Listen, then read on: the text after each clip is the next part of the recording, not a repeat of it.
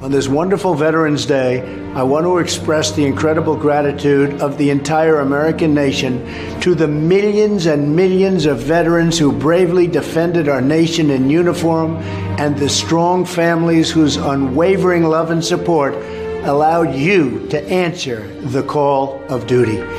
We applaud your service, salute your sacrifice, and pay tribute to your profound patriotism and love of our country.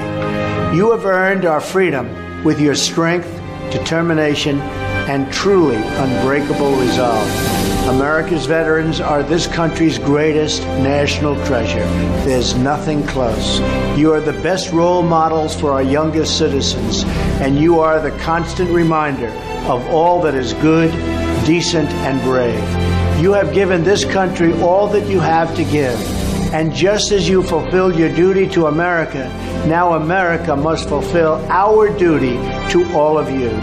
We must ensure that our veterans are given the care and support they so richly deserve. That is our unwavering commitment to those who served under the flag of the United States. It is the highest honor of my life to serve as the Commander-in-Chief of our heroic armed forces, and our obligation to our courageous men and women is absolute. We must provide our service members with the best equipment, resources, training, and support in the world, and we must ensure that support continues after our heroes return to civilian life as veterans. We are very, very proud of them. Today, I ask all Americans to show their love, support, and gratitude to you, our veterans, the men and women who make freedom possible, to protect America against all of its enemies, and whose sacrifice forges the noble bonds of peace.